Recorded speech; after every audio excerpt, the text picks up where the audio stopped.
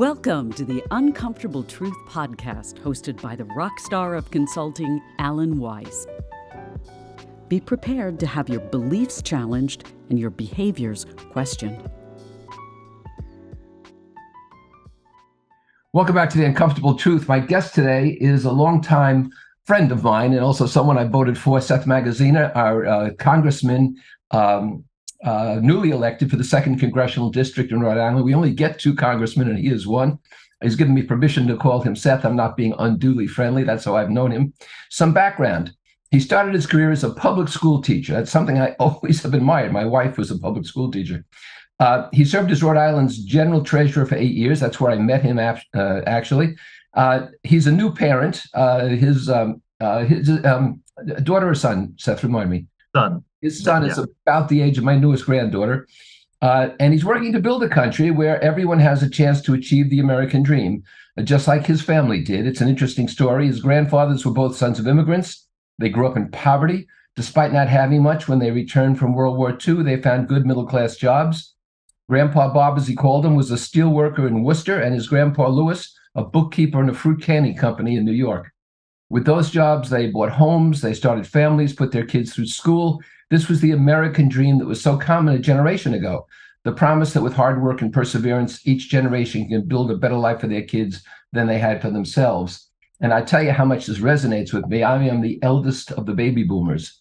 And I'm one of the last, I think, of the pure American dreams, and that I grew up in poverty, and I went to state schools and public schools, and here I am today. So I love your message, Seth, and thank you for being with me today. Well, thank you for the invitation, and thank you, Alan, for everything that you do. I mean, you have devoted your career to helping people in a myriad of ways find, confidence and abilities that they didn't know they had. And I'm very pleased to join you and help however I can in getting your message out. Well, I'm sure the audience will love to hear it. It's very generous of you, but it's typical that you're never too busy. I know here you are taking the time. What's the proper title? Is it called a freshman representative, or is that sort of? It is. I can still use the male there, freshman representative. Okay. What is that experience like when you first officially get in there? You're sworn in. There are 435 total representatives, but I don't know how big your class was of new ones. I guess about what, a half, right? Or there are about 75 or so new members this year. Yeah. What was that like for you? Well, it's first of all a tremendous honor to represent our state. I'm a born and raised Rhode Islander, as you know. I love Rhode Island, and to have the opportunity to represent our wonderful state in the People's House, in the House of Representatives, is really incredible. And as far as what it's like, when you first join, it's a whirlwind. The orientation for new members starts about 4 days after the election. So you picture, you go through a campaign, it's grueling, it's exhausting. We had one of the most competitive races in the country. There were both parties dumped millions of dollars into our race. It was neck and neck all the way into the end. And so you kind of get through election day and you're still sort of in a daze, and you're still, recovering, I guess, physically. And before you know it, a couple of days later, you're on a plane to DC. And so you literally 3-4 days after the election, you're down in DC with the 70 or so other freshman members. You start to meet some of the more senior members who, are coming to orientation, introducing themselves. And orientation is interesting. It's a mix of incredibly interesting and resonant lessons, and then also very mundane things like in any other new job, setting up your IT systems and your direct deposit and getting your health insurance figured out and all that, right? Where the restrooms are, right? Yeah, exactly. And so, but I'll tell you, I mean, one moment that really stuck with me is I think on our second day of orientation, Nancy Pelosi was still Speaker of the House because she was finishing out, her term before the Republicans took over, and she had a dinner for the new members in the Capitol in this very ornate room called Statuary Hall. And I remember very clearly what she said. She said, Article 1, Section 1 of the Constitution is devoted to the House of Representatives. So the framers started with the House. Before they got to writing about the executive branch, the presidency, or the U.S. Senate or the Supreme Court, they started with the House of Representatives, because to them, that was the purest form of American democracy in the House. We're elected every 2 years, so that we'll be the most responsive to the desires of the people. And also uniquely, she said, the House of Representatives is unique in that the only way to become a member is to be elected by the people you represent. There are other ways to become a U.S. senator. You can, if there's a vacancy in some states, you can be appointed by a governor or appointed by a state legislature or something like that. I might just interrupt for a second. For a long time, senators were appointed by the legislature. Exactly. That was originally the way it was. And similarly, the president is technically elected by an electoral college, not by the popular vote. And we've had several presidents be elected without winning the popular vote. But in the House, the Constitution says you have to be elected by your constituents. You can't be appointed even if there's a vacancy.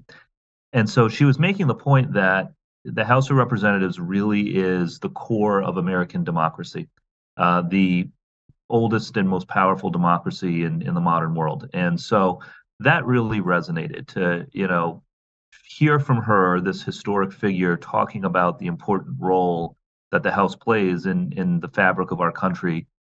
Was a really incredible moment and something that I've carried with me, my first 6 months in office. I know how important family is to you. And along with this sort of orientation, indoctrination, I guess there are some decisions about being away from home more often than you'd like. I know David Cicilline, who was our former congressman, would tell me about the fact that sometimes he'd walk back to his house here in Providence and not recognize certain things. He was away so much. So, but I imagine you and your wife had to talk about that and accommodate it. We did, and one of the things we did when I was deciding whether or not to run for Congress was we were able to get connected with a few other members about our age who also have young kids and sort of hear from them a little bit about how they manage it. So the way the schedule works out, first of all, Rhode Island is home base. So my wife, Julia, our 1-year-old son, Max, are in Rhode Island full time. And I told my staff very clearly at the beginning, we're maximizing my time in Rhode Island. I want to be the last flight down to DC and the first flight home, right? And that may mean that I forego some opportunities in DC, but number one, I want to maximize the time that we have together as a family, but also I think I'll be a more effective representative of Rhode Island the more time I spend in Rhode Island, going around the state and talking with people and listening to their concerns and their ideas. And so a typical week for me is I usually fly down to DC on a Monday afternoon and I fly home on a Thursday afternoon. That's the normal schedule. And it's not every week, it's 2 or 3 weeks a month. And then the rest of the time I'm working in Rhode Island, meeting with constituents and working on legislation. And of course, in this era of Zoom and other modern communications technology, it's easy for me to stay in touch with my staff in DC while I'm in Rhode Island. As long as I've known you, you've been a very positive guy and also a very accessible person, which I think is part of your success. We've talked as a country about polarization for a long time now. Do you feel optimistic that people working together from both sides can eventually come together and there'll be more bipartisanship, especially on issues which affect everyone? I do. A couple of things have struck me. And again, I'm new. I've only been there 6 months. But number one, in general, people in Congress are nicer than I expected, for the most part. Obviously, we have a body of 435 people, and I kind of expected that, a lot of egos, a lot of sharp elbows, a lot of, whatever, and it hasn't been like that. For the most part, people are very nice and willing to meet, willing to engage, willing to spend time with a freshman newbie member like me. And part of it, I loved working in the Rhode Island State House. I was state treasurer here for 8 years and had some wonderful colleagues in Rhode Island. But, Rhode Island politics can be sort of a macho scene. And in DC, it's very different. People are maybe it's because there's so many kind of genteel people from the South. It's a more of a polite place. There are also a lot of issues that really are bipartisan issues that don't tend to make the news because the news media will wants to pay attention to where the disagreements are and not where the consensus is. So, I'll give you a few examples, right? Like, I think there's a lot of bipartisanship right now around things like making America's economy more competitive with China, right? So bringing back manufacturing jobs, protecting intellectual property of American companies from Chinese surveillance. You saw that with like the Chips and Science Act that passed last year. It's a big bill that passed to bring back semiconductor manufacturing to the United States. There's a lot of bipartisanship around this, around sort of concern about America's economic and political competition with China and how we become more competitive. So that's an area where there's a lot of bipartisan work happening right now. And then other issues too. I think that there's a good chance we'll have a bipartisan bill this year on protecting children from some of the more dangerous stuff that's on social media and giving parents a little more control over what kids are accessing on social media. That's something where there's some like real bipartisanship happening right now.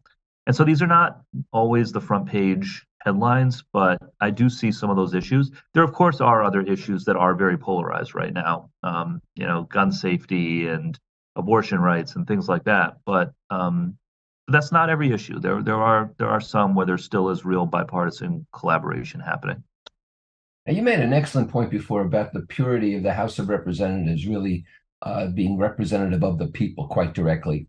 And if I remember my civics classes correctly, everybody's elected every 2 years. Is that correct?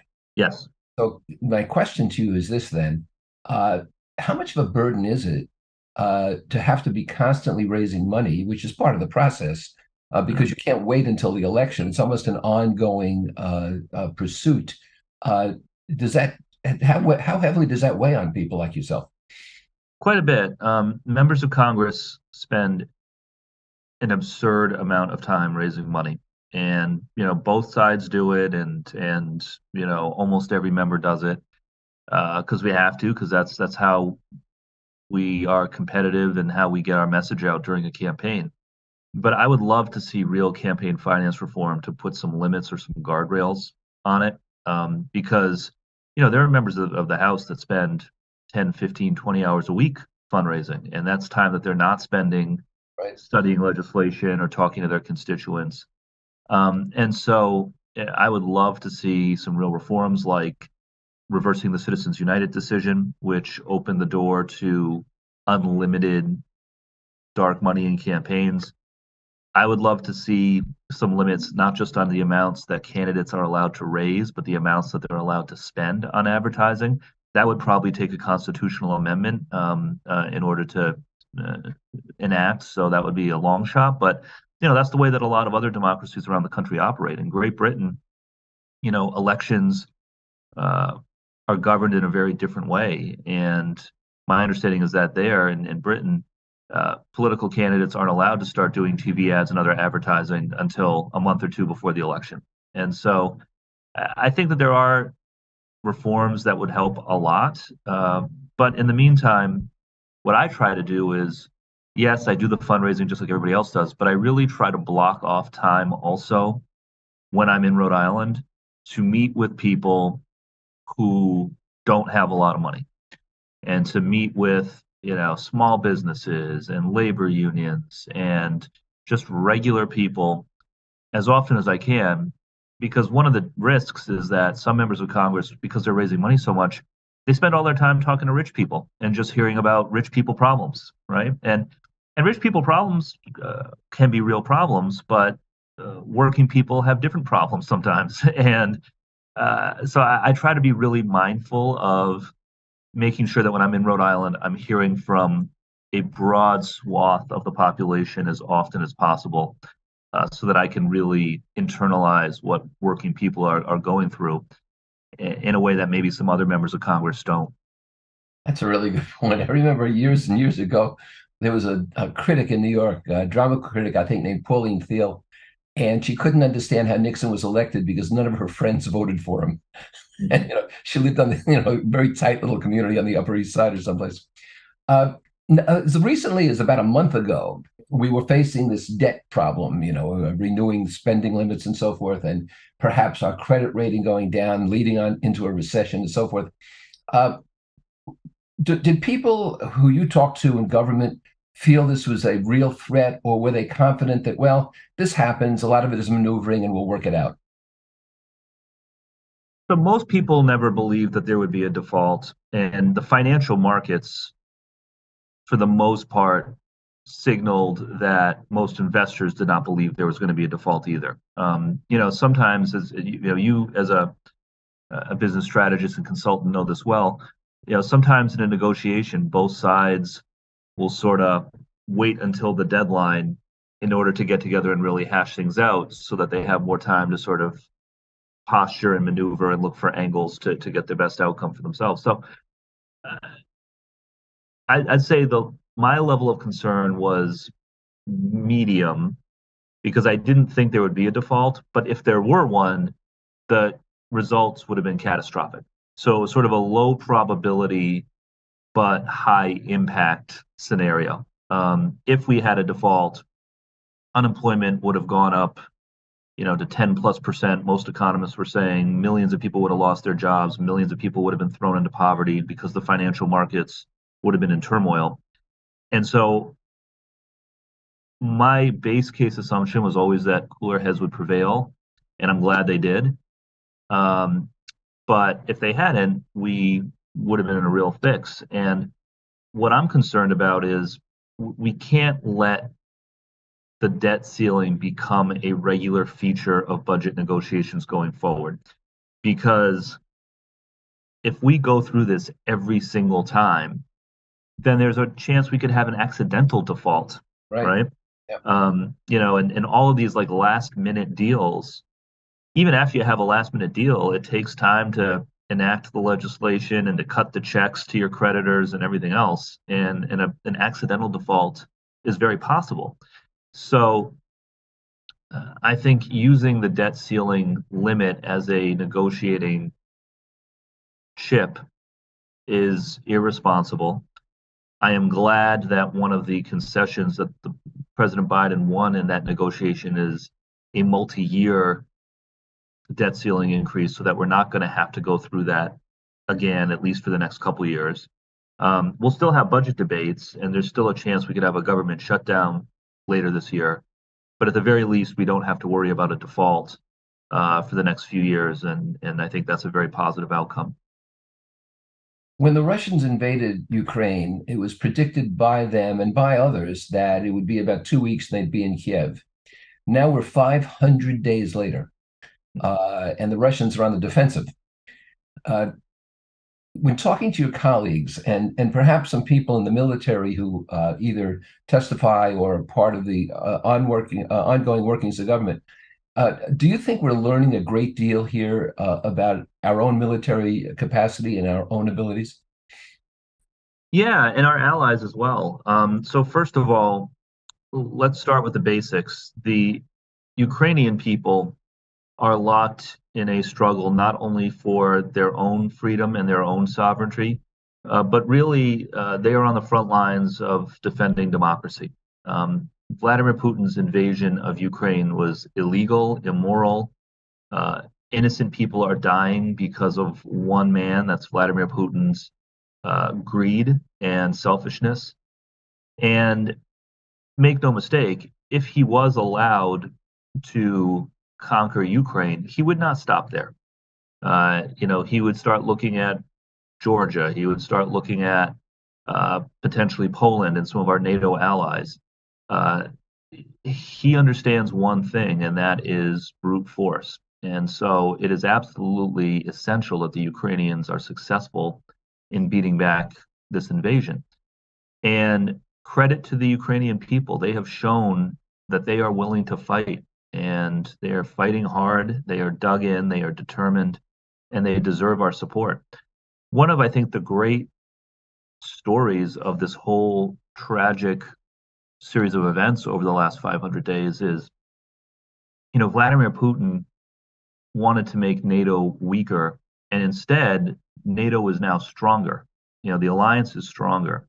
NATO members are contributing more to the alliance in defense spending than they had been before.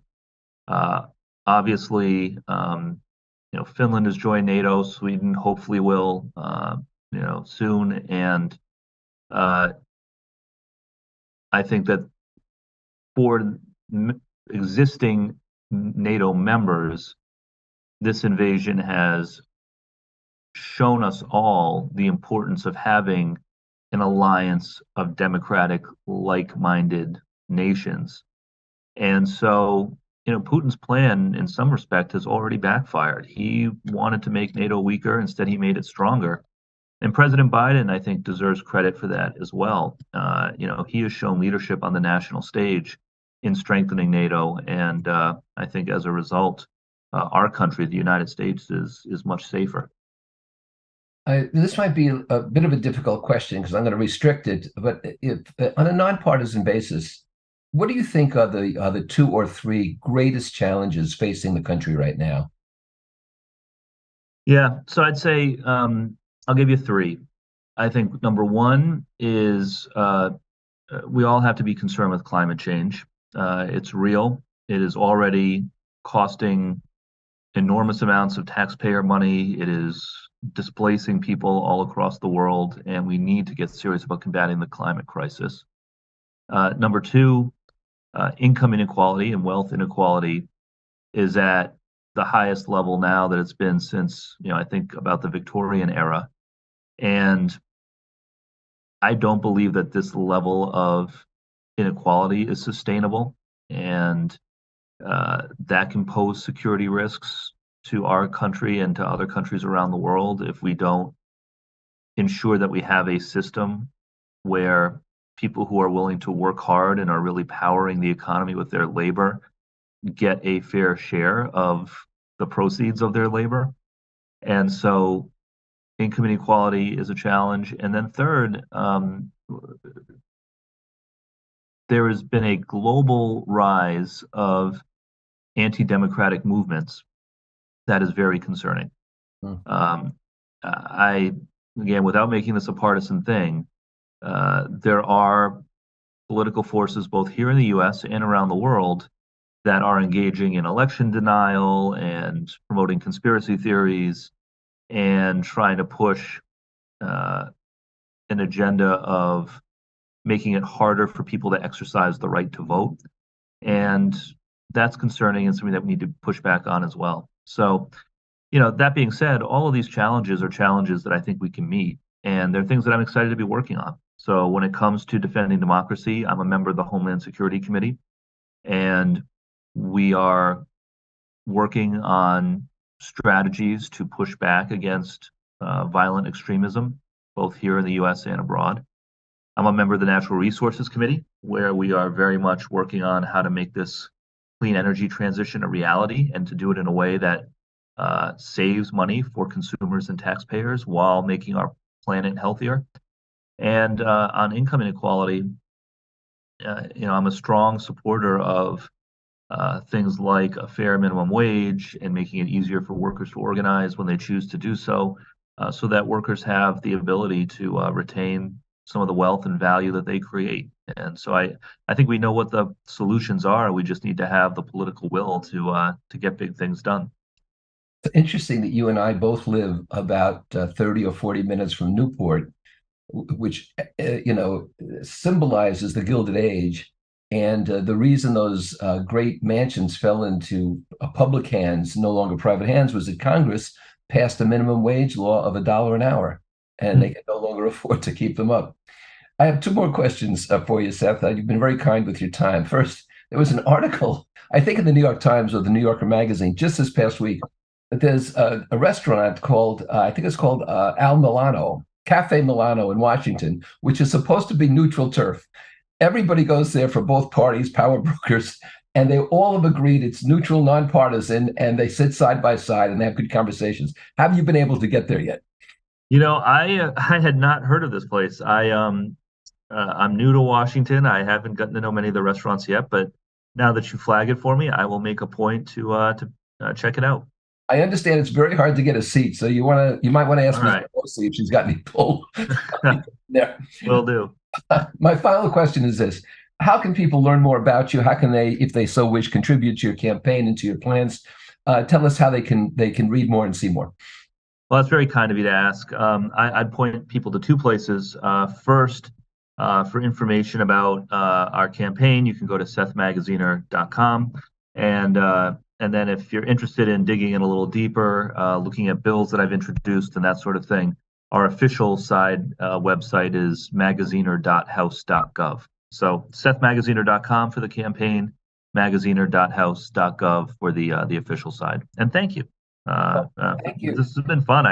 I appreciate the opportunity. And as I said before, I'm very grateful for all the work that you've done and the people you've helped here in Rhode Island and across the world. So thank you, Alan.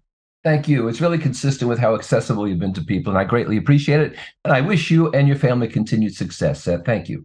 Thank you. You too. You've been listening to The Uncomfortable Truth with Alan Weiss. For free access to Alan's newsletters, audio and video resources, and for information about his global events and coaching communities, please visit alanweiss.com. Thanks for listening. Keep the faith.